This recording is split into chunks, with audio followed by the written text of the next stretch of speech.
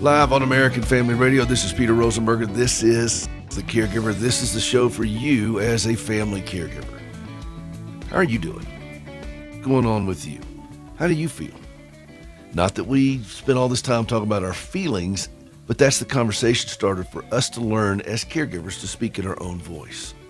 And whatever comes after the words, I feel, there's no wrong answer. But now we have a starting point. All too many caregivers don't even speak in their own voice. And in this show, in this program, in this moment, we learn to speak in our own voices. And I speak fluent caregiver, been doing it now for a long time, and I'm glad to have you with us. We have some phone line problems. So as far as our calls today, we will not be able to take them, and I'm very sorry for that. But you can always go out to Facebook. I think I've got that going right now, where I'm not being cast off Facebook, and so you can follow along at Hope for the Caregiver on Facebook. It's our page out there, and we stream the show live, and you can post questions and whatever else you want to do. But we're sorry about that for the phone line. So we're going to see just how well I can carry a show. What do you think? I'll do the best I can. HopeForTheCaregiver.com if you want to see more information about what we're about. Do you, Gracie, when she had her accident, it hurt her jaw really bad, and she had a couple of teeth that really took the brunt of some things, and dentists along the years patched some things together, and a while back she had to get some crowns, and she was getting used to the crowns, and I was sitting there in the car with her. We're driving down the road leaving the dentist, and she was kind of running her tongue over the crown there, and it was trying to get used to, you know how you feel when you go to the dentist and you want to, you just kind of, if everything just feels kind of different, or when you got your braces off. And she looked over at me, she said, "Do you have any crowns?" And I said, "Not in this life, but I'm assured I'm going to get some in the next." And she didn't think that was nearly as funny as I did. So, but you ever get that, the people that tell you when you're a caregiver, and they'll say, "Oh, you're going to get crowns, you're going to get crowns." Well, that brings me to today's hymn. And you won't be able to call in and tell me what the hymn is, but this is a very familiar hymn that most people are going to know. But there's a verse in there that I particularly want to drill down on today. And this is, well, I'll play it for you. It's Holy, Holy, Holy. And early in the morning, my song shall rise to thee. Well, it's early where we are right now, and our song shall rise to thee. But this is a hymn that everybody knows. I'm going to go over to the caregiver keyboard here. But I want you to, there's one particular verse in there and a line that we're going to spend some time with today.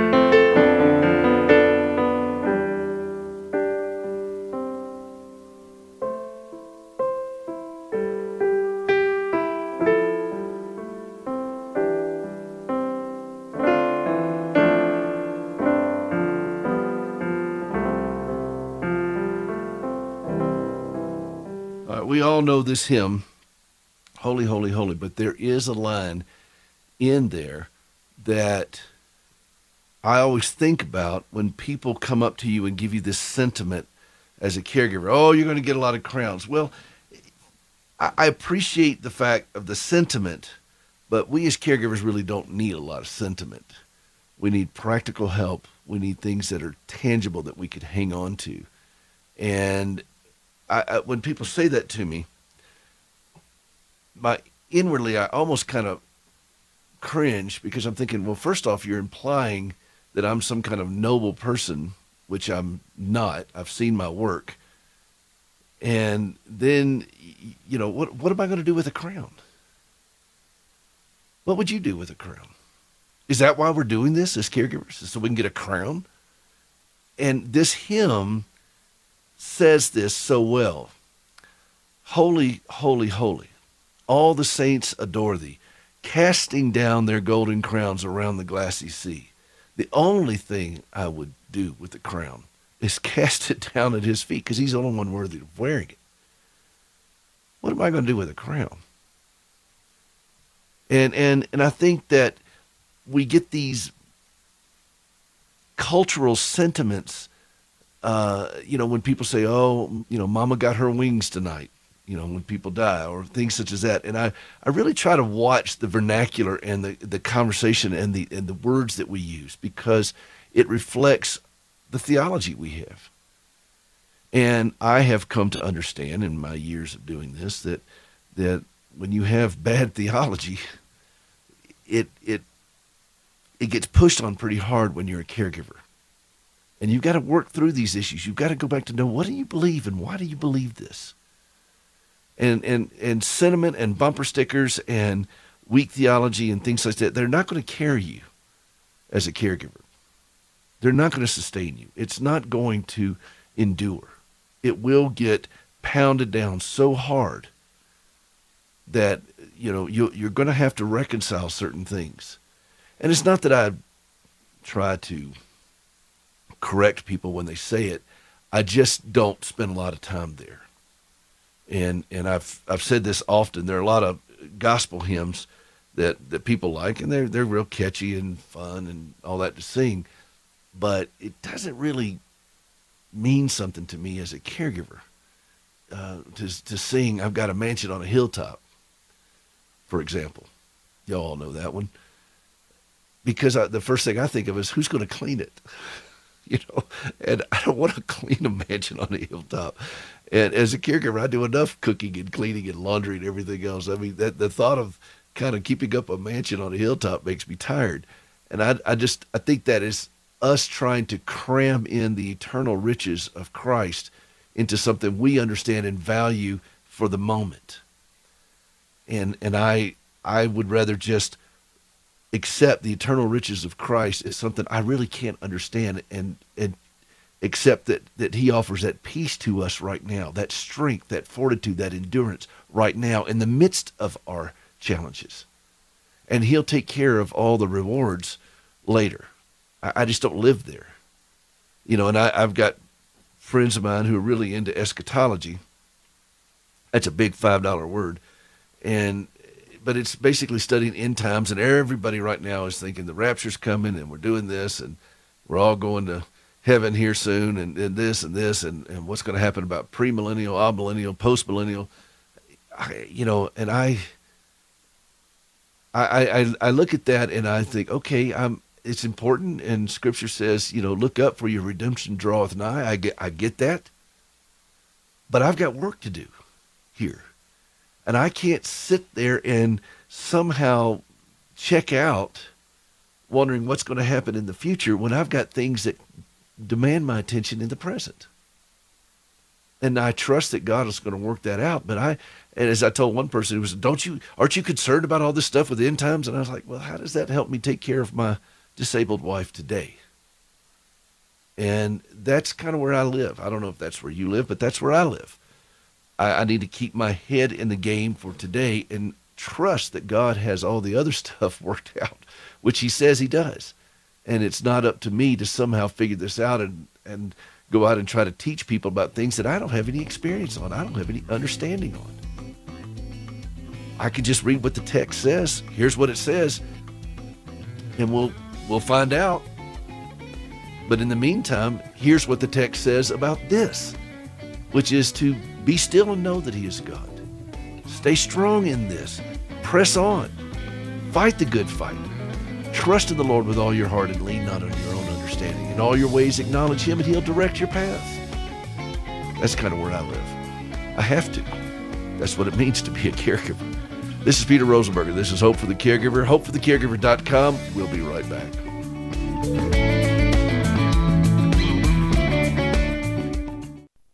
So right now may be the perfect time for you to rethink how you pay for health care. And here's why. Not only is it time for open enrollment for a lot of people, it's also when you can join MediShare and save even more than usual. For the typical family, switching to Medishare saves about $500 a month, which is a game changer for a lot of people. Think what you could do with that. But if you join right now, Medishare is waiving their new member fees, so that's another $170 you'll save.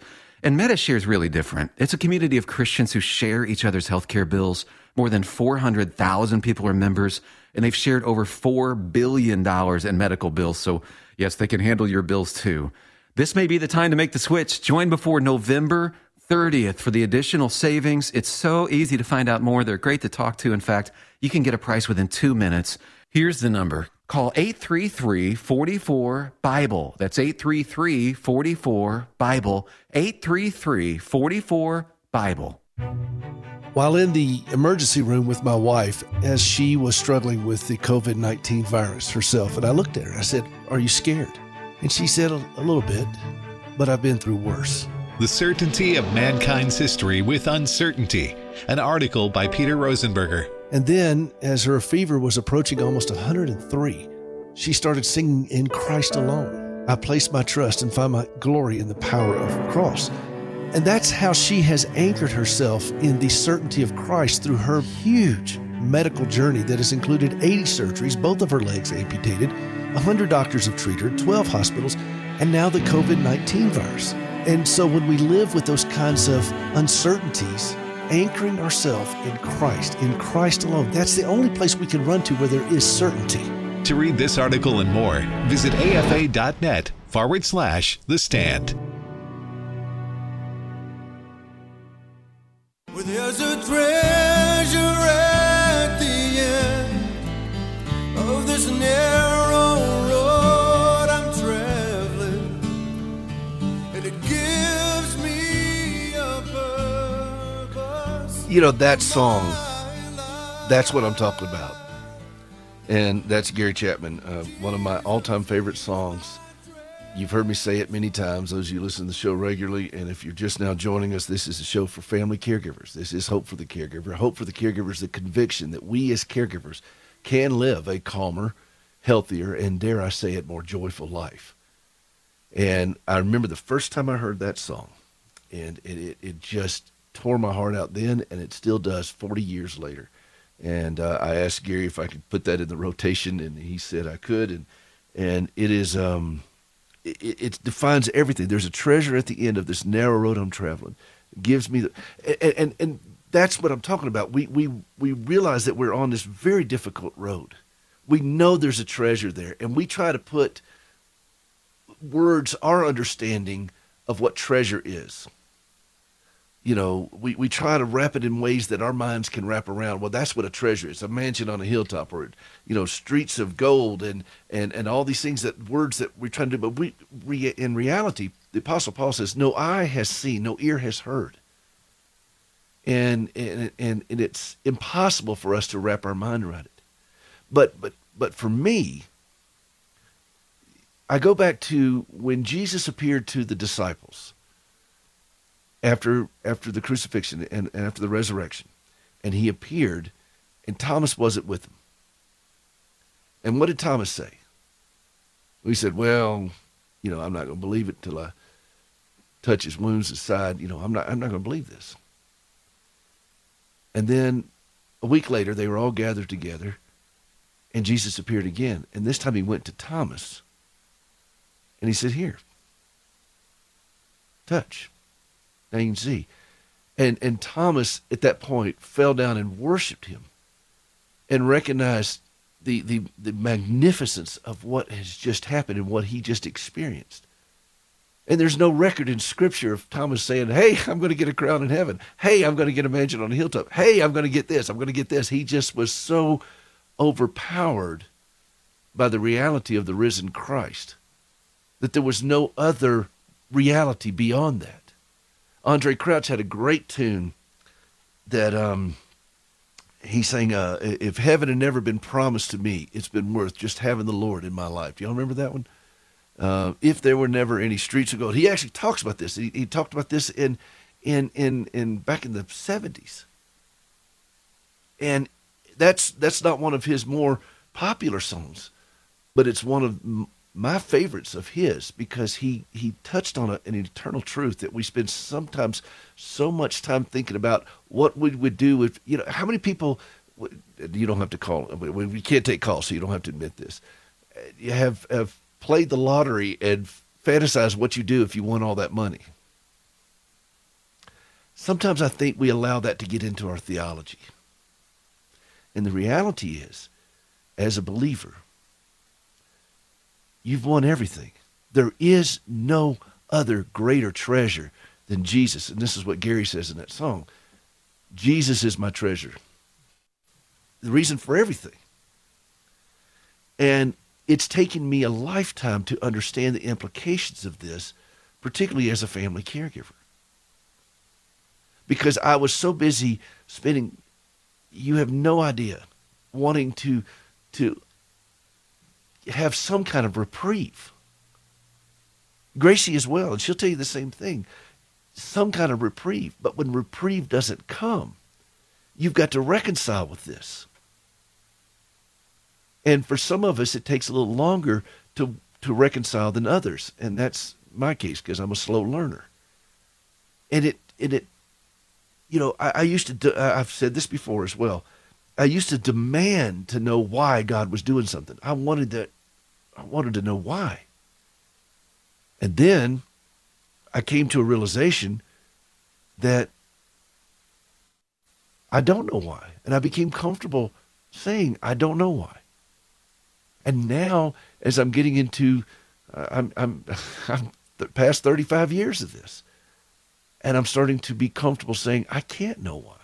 I don't have the capability of understanding this. I don't have the mental or spiritual ability to understand these things. And it always comes back to trusting him who does. And this is where Thomas found himself that night with the disciples when Jesus appeared. There was no other reality. He couldn't even wrap his mind around it. Just my Lord and my God. And Jesus was the only reality.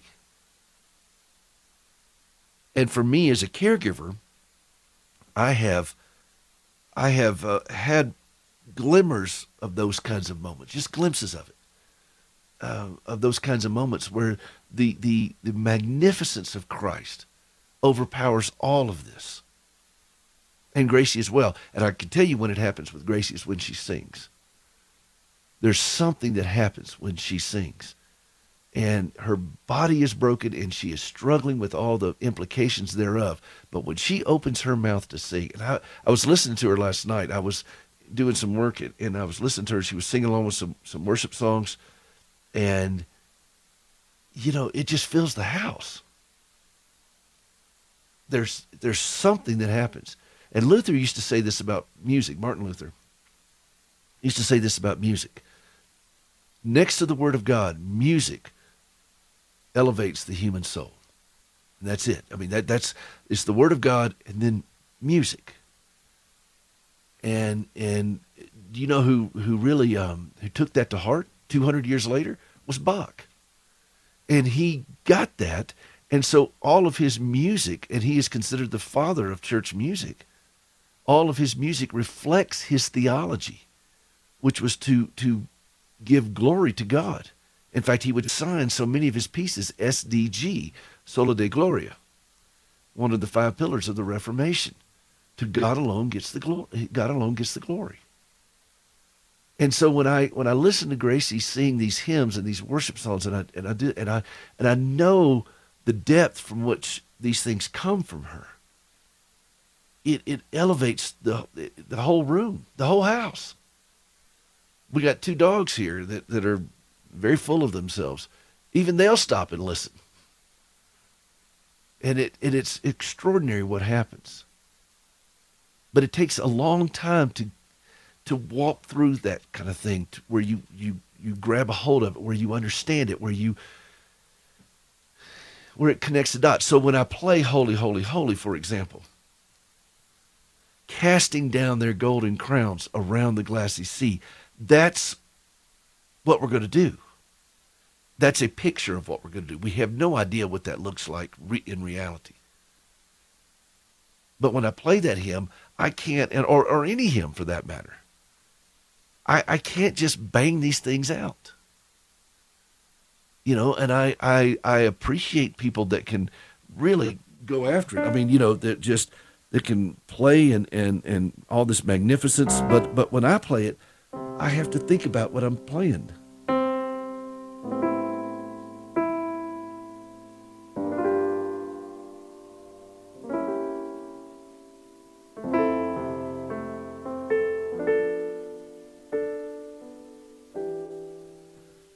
I can't play that raucously.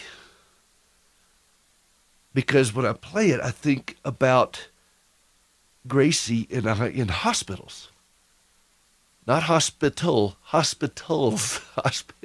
many hospitals, many exam rooms, many nights of pain. And recognize that he sees that affliction. And those moments of affliction when you cry out to God become moments of holiness, because wherever he is, it's holy. And that's when you take your shoes off. So if you're just dancing around and cavorting around, and I get all that, there's a place for that, God love him. That's just not where I am.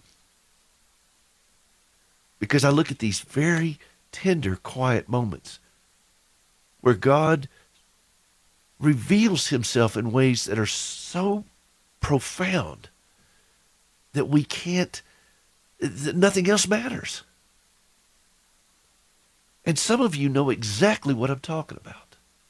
And others of you want to. And I would just tell you that it's in these moments when we are so broken, when we realize there's nothing else. Corrie ten Boom said, you never know how much you need Jesus till he's all you got. I'm paraphrasing Corrie. But we are so consumed with things that are not Jesus. And so it obfuscates our vision. Doesn't obfuscate him, it obfuscates our vision. It blinds us.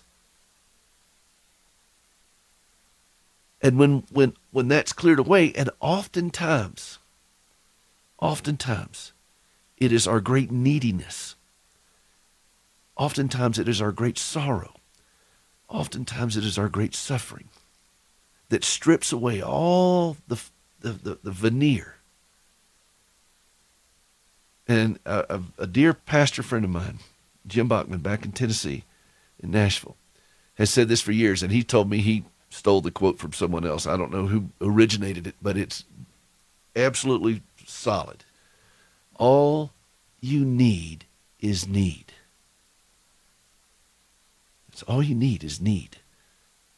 But it's very difficult to cry out to a Savior that you don't think you need. And when we are in the throes of our heartache as caregivers and those who are being cared for, our need erupts to the surface. And it's in those moments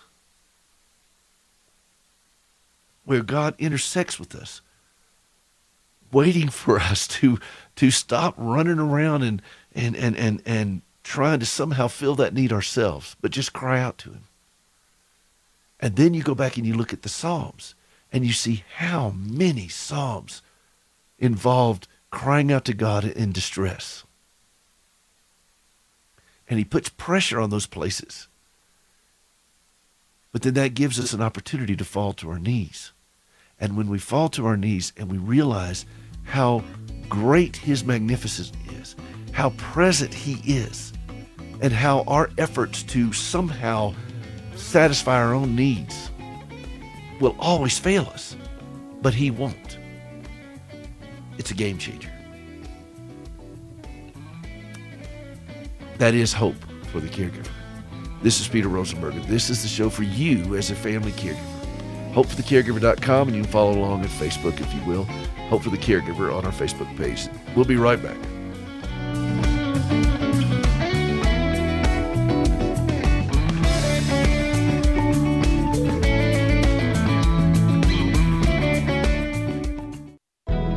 How can a man help his marriage to thrive?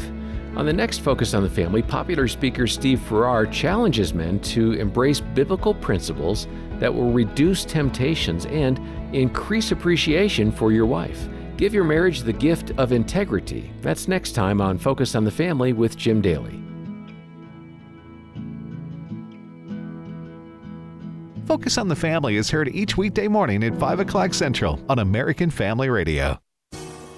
The Bible offers answers to solve America's problems. Ever wonder why our nation has skyrocketing debt, violence, dishonest leaders, confused kids, and rampant immorality? The Bible says godliness makes a nation great, but sin is a disgrace to any people. It's that simple. We've turned our back on God's ways and are reaping what we sow. Maybe it's time we picked up a Bible and went back to church. What we're doing isn't working. I'm Pastor John Miller. Visit me at churchontherock.org.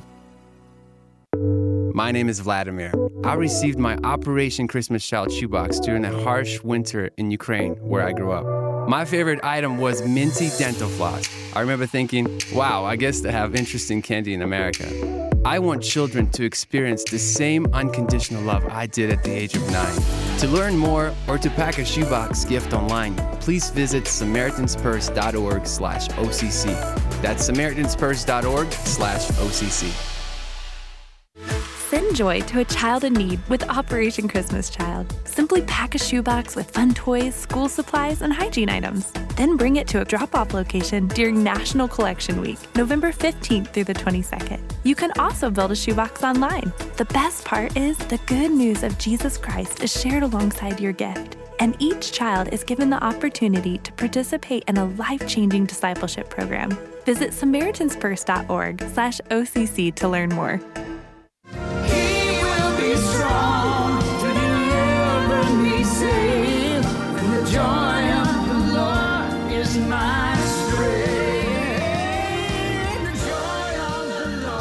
Oh, I love that. And that's, again, reinforcing what we're talking about here. This is Hope for the Caregiver. This is Peter Rosenberger. This is the show for you as a family caregiver. That is Gracie and Russ Taff. And in that song, the joy of the Lord is my strength. Not the streets of gold and the pearly gates and all that kind of stuff. It is the presence of God that is our strength in the midst of whatever. And there is way too much evidence for us to ignore of people standing firm and calm and strong in the midst of horrific circumstances. And how did they do it? And that's why I love these old hymns, because a lot of these people that did it went back and wrote it down. And they wrote it in hymns that we can remember and we can anchor ourselves in. And you've heard me say this often, we've done a disservice to so many people in this country and around the world by getting away from our hymnals. And the treasure trove that's in there.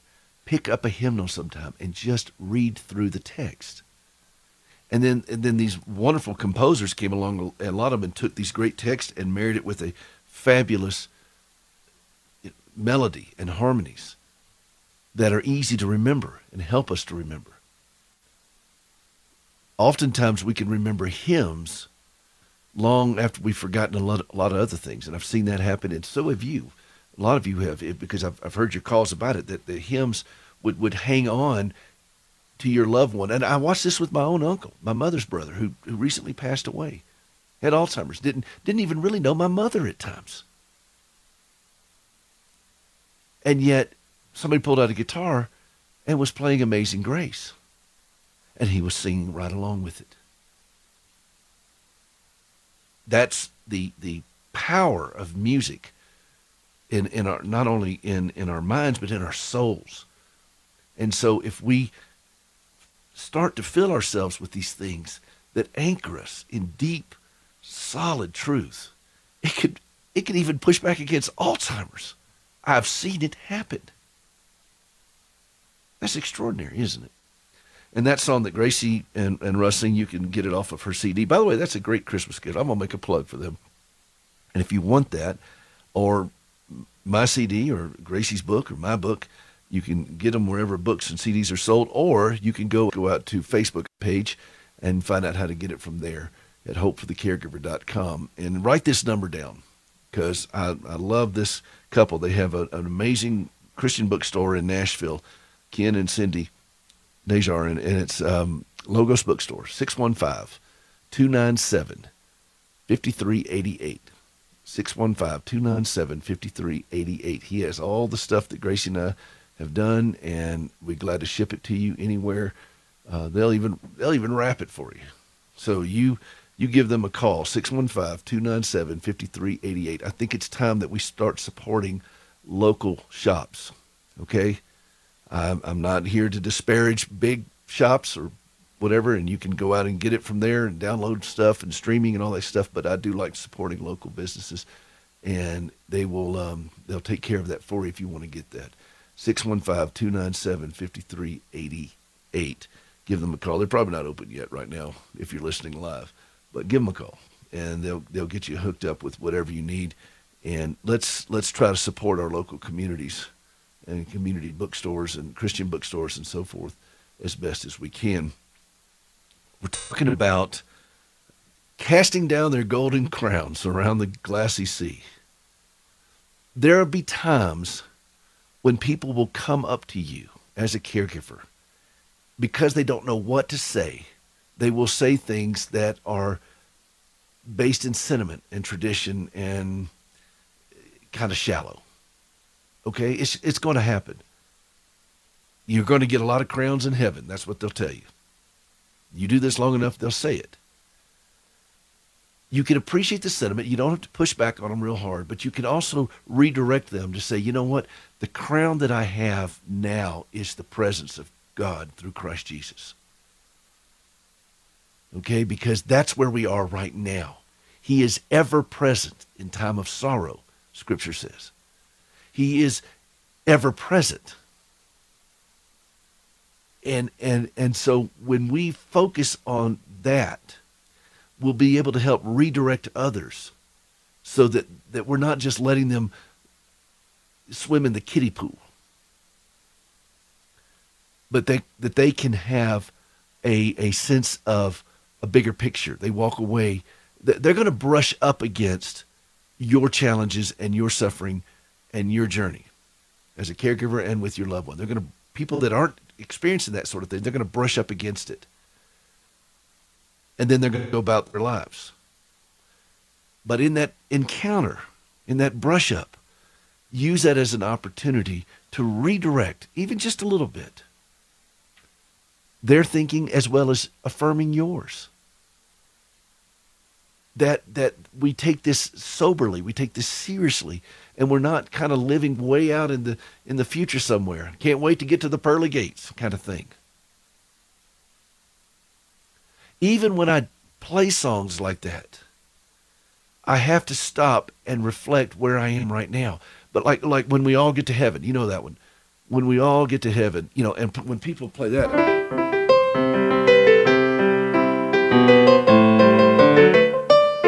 that's how people play it. But when I play it, I have to, when I get to this part,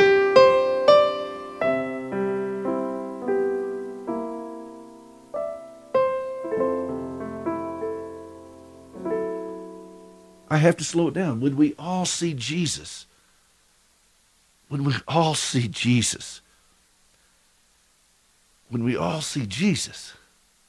we'll sing and shout the victory. And how can I play that rambunctiously? I like that word because my dad used that word to describe me a lot. How can I play it that way? And do all these musical gymnastics to say, hey, look what I can do. I can play it like this. How can I do that when I am reflecting on this amazing truth that reflects a journey of struggling? And then when we all see Jesus, go back to look at Thomas. When Jesus revealed himself to Thomas, Thomas just collapsed. When we all see Jesus, we'll sing and shout the victory. And so that's what anchors me as a caregiver, to know that that's coming. And in the meantime, I can trust him. And then his presence gives strength in the moment. As the old hymn says, strength for today, bright hope for tomorrow. But I don't live in tomorrow. I trust him with tomorrow. I deal with today. And if we're so busy with our heads up in the sky, we're going to miss the opportunities here, which is what he did. He condescended to this earth, took on human form, and went among the people and touched them.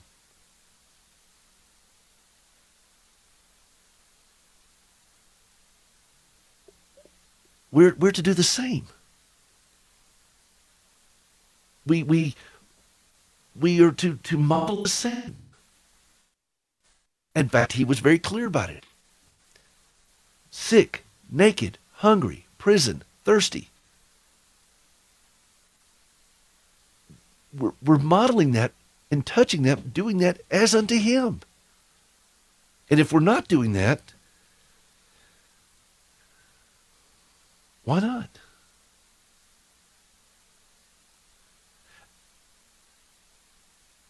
I go back to when Gracie had her car wreck.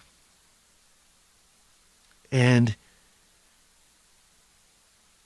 the paramedics showed up there.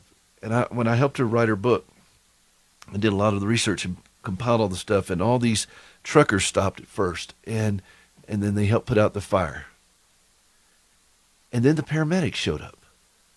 And it took a while to get her out of the car. One of the paramedics, and I think at least one of the truckers, came back to the hospital later on to check in and meet with their family and so forth and help give the recount of what happened. But none of them were saying, they weren't, first off, they weren't castigating her for having a wreck. They weren't in any way, putting her down or anything like that. And none of them were saying, oh, one day you're going to have this and this and this and this. They were all, every one of them, saying, hang on. We're here. We're going to get you to safety. Hang on. Hold on. We're going to get you to safety. We're going to help you. Hang on. Over and over and over again. Our language reflects our theology. Our language reflects what we believe. And if we're so busy living way out in the future, what does that say about us? Right here, right now. This is where we live. And we live with harsh circumstances in a very broken world. I get that. I live there. But does that require us to be miserable? Or somehow live in some kind of fantasy of the future, of walking on streets of gold and going through the pearly gates and getting wings and all that kind of stuff? Or as I say where I'm from, getting wings. That doesn't make sense with what I see in Scripture.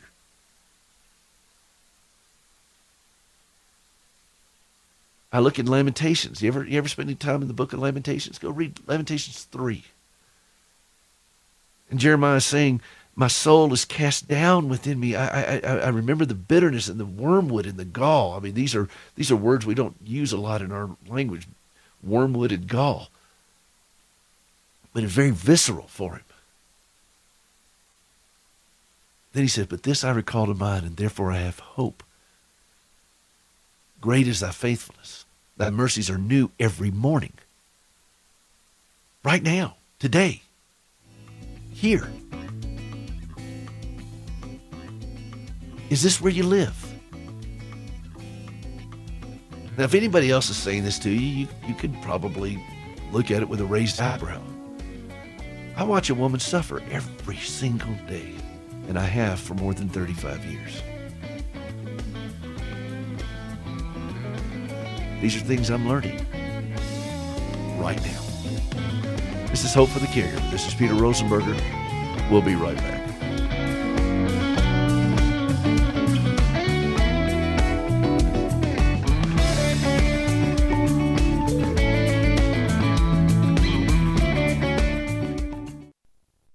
Have you ever struggled to trust God when lousy things happen to you? I'm Gracie Rosenberger, and in 1983, I experienced a horrific car accident leading to 80 surgeries and both legs amputated. I questioned why God allowed something so brutal to happen to me, but over time, my questions changed, and I discovered courage to trust God. That understanding, along with an appreciation for quality prosthetic limbs, led me to establish Standing with Hope. For more than a dozen years, we've been working with the government of Ghana and West Africa, equipping and training local workers to build and maintain quality prosthetic limbs for their own people. On a regular basis, we purchase and ship equipment and supplies, and with the help of inmates in a Tennessee prison, we also recycle parts from donated limbs. All of this is to point others to Christ, the source of my hope and strength. Please visit standingwithhope.com to learn more and participate in lifting others up. That's standingwithhope.com. I'm Gracie, and I am Standing with Hope.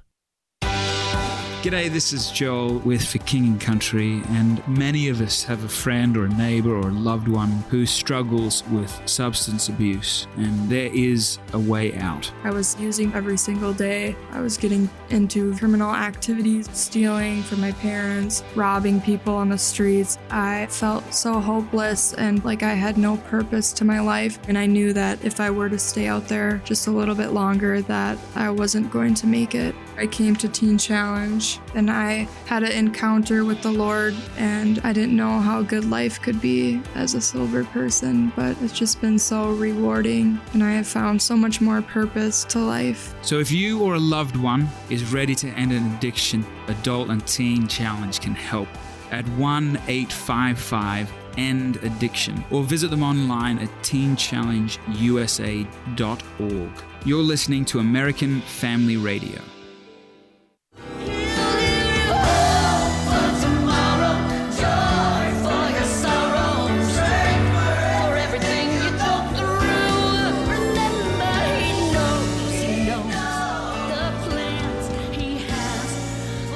Welcome back to Hope for the Caregiver. This is Peter Rosenberger. This is the show for you as a family caregiver. We're so glad that you're with us. And that is, again, Gracie singing a powerful message to give you hope for your sorrow. A hope for tomorrow, joy for your sorrow.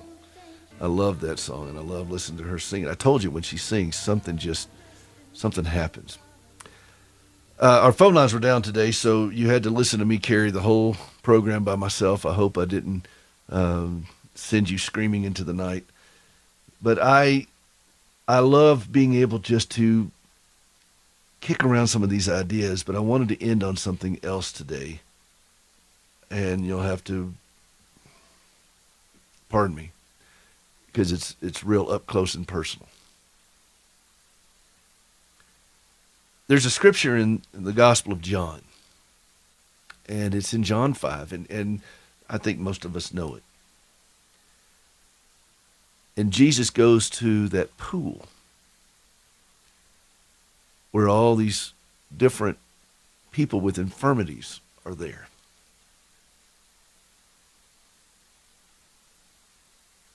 Well, let me read it. Now a man was there who had been ill for 38 years. Jesus, upon seeing this man lying there and knowing that he had already been in that condition for a long time, and I just want to stop with that. Now a man was there who had been ill for 38 years. Jesus, upon seeing this man lying there and knowing that he'd already been in that condition for a long time. We all are familiar with this, or a lot of us are. But this month, next week, this particular verse has a great significance to me and to Gracie. Scripture records that this man's plight lasted 38 years. And in the following sentence, if you see that, it validates that 38 years is a long time. November 18th, 1983, Gracie had this horrific act that happened on the highway. when she wrecked 38 years ago. And it continues to reach through the decades to cause a great deal of heartache for her. She's not known a day without pain, real serious pain, in 38 years. That's a long time. Scripture says it's a long time. Just in September, she had a significant fall and broke her femur, spiral break, and it was an ugly break. And she's starting to put weight down and be able to walk on her prosthetic limb with that broken leg. It's all, she's got a lot of hardware in her leg. She causes a great deal of stress for the TSA when she goes to the airport. And she's reminded daily, moment to moment, that 38 years is indeed a long time. Now, why is this important? Why am I doing this, and why am I struggling to even say these things?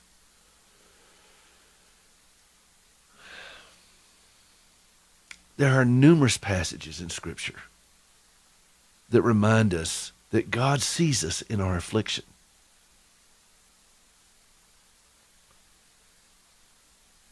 But when I see the Gospel of John say 38 years and then turn right around and say it's a long time.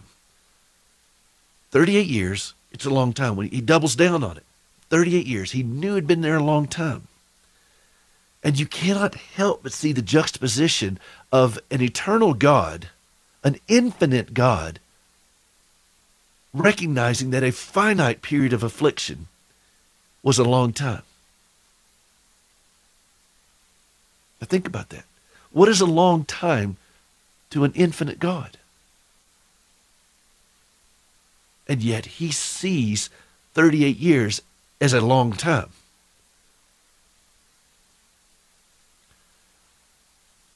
Scripture didn't round the number up. They didn't say almost 40 or, a while, a couple of decades or whatever. It was very specific. 38 years. The prophet Isaiah foretold the Messiah in Isaiah 53 as a man of sorrows, acquainted with grief. And then you go back and you look, there was a time when Jesus, I think in Matthew 9, and he saw the crowds, and they were so helpless.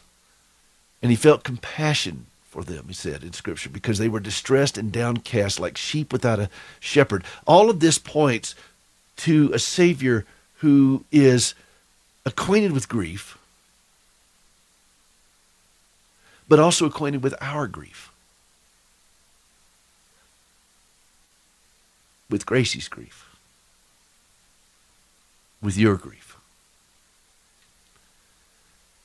I've been spending a lot of time thinking about one of the Beatitudes where he says, "Blessed are those who mourn, for they shall be comforted." That scripture implies that the mourning must occur before the comfort can come. There has to be mourning. You're not going to get comfort before you mourn. You're going to mourn, and then you'll be comforted. That's what it says. Blessed are those who mourn, for they shall be comforted.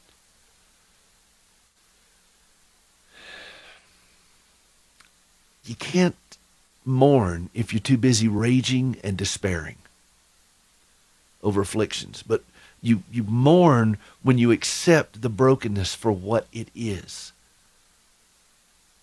As Jesus did when he saw the crowds. He saw the brokenness and he mourned over it.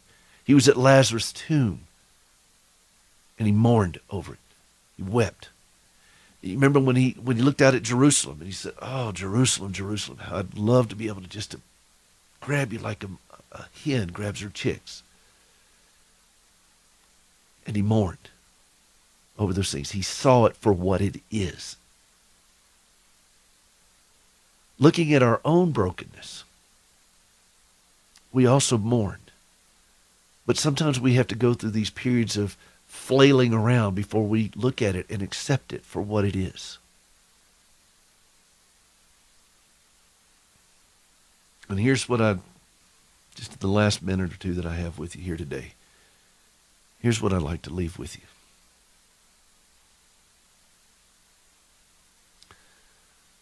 When our hearts falter while waiting on the comfort and the healing,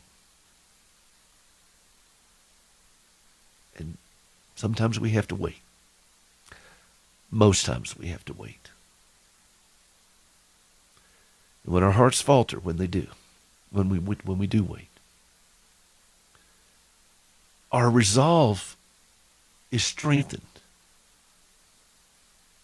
when we remember that God sees the days, the weeks, the months, the years, and even the decades of our affliction.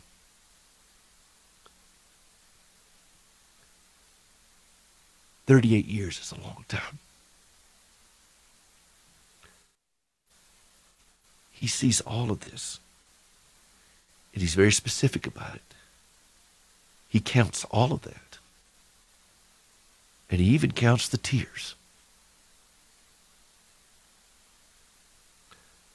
Psalm 56:8 says, "You have taken account of my wanderings. Put my tears in your bottle. Are they not in your book?"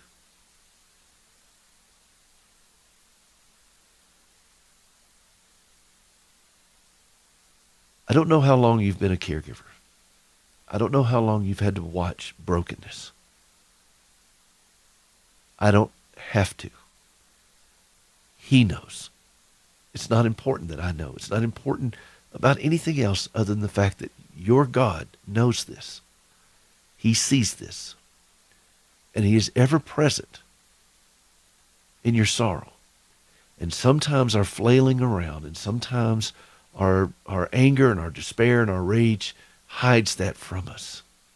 But there is a place of quiet rest near to the heart of God, a place where sin cannot molest, near to the heart of God, as the old hymn writer says.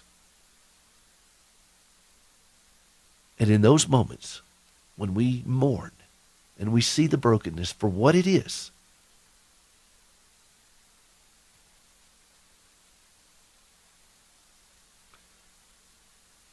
we step into a different walk with God than we had before. We play hymns a little slower. We stand, however feebly, a little more at attention to recognize that there's something else going on.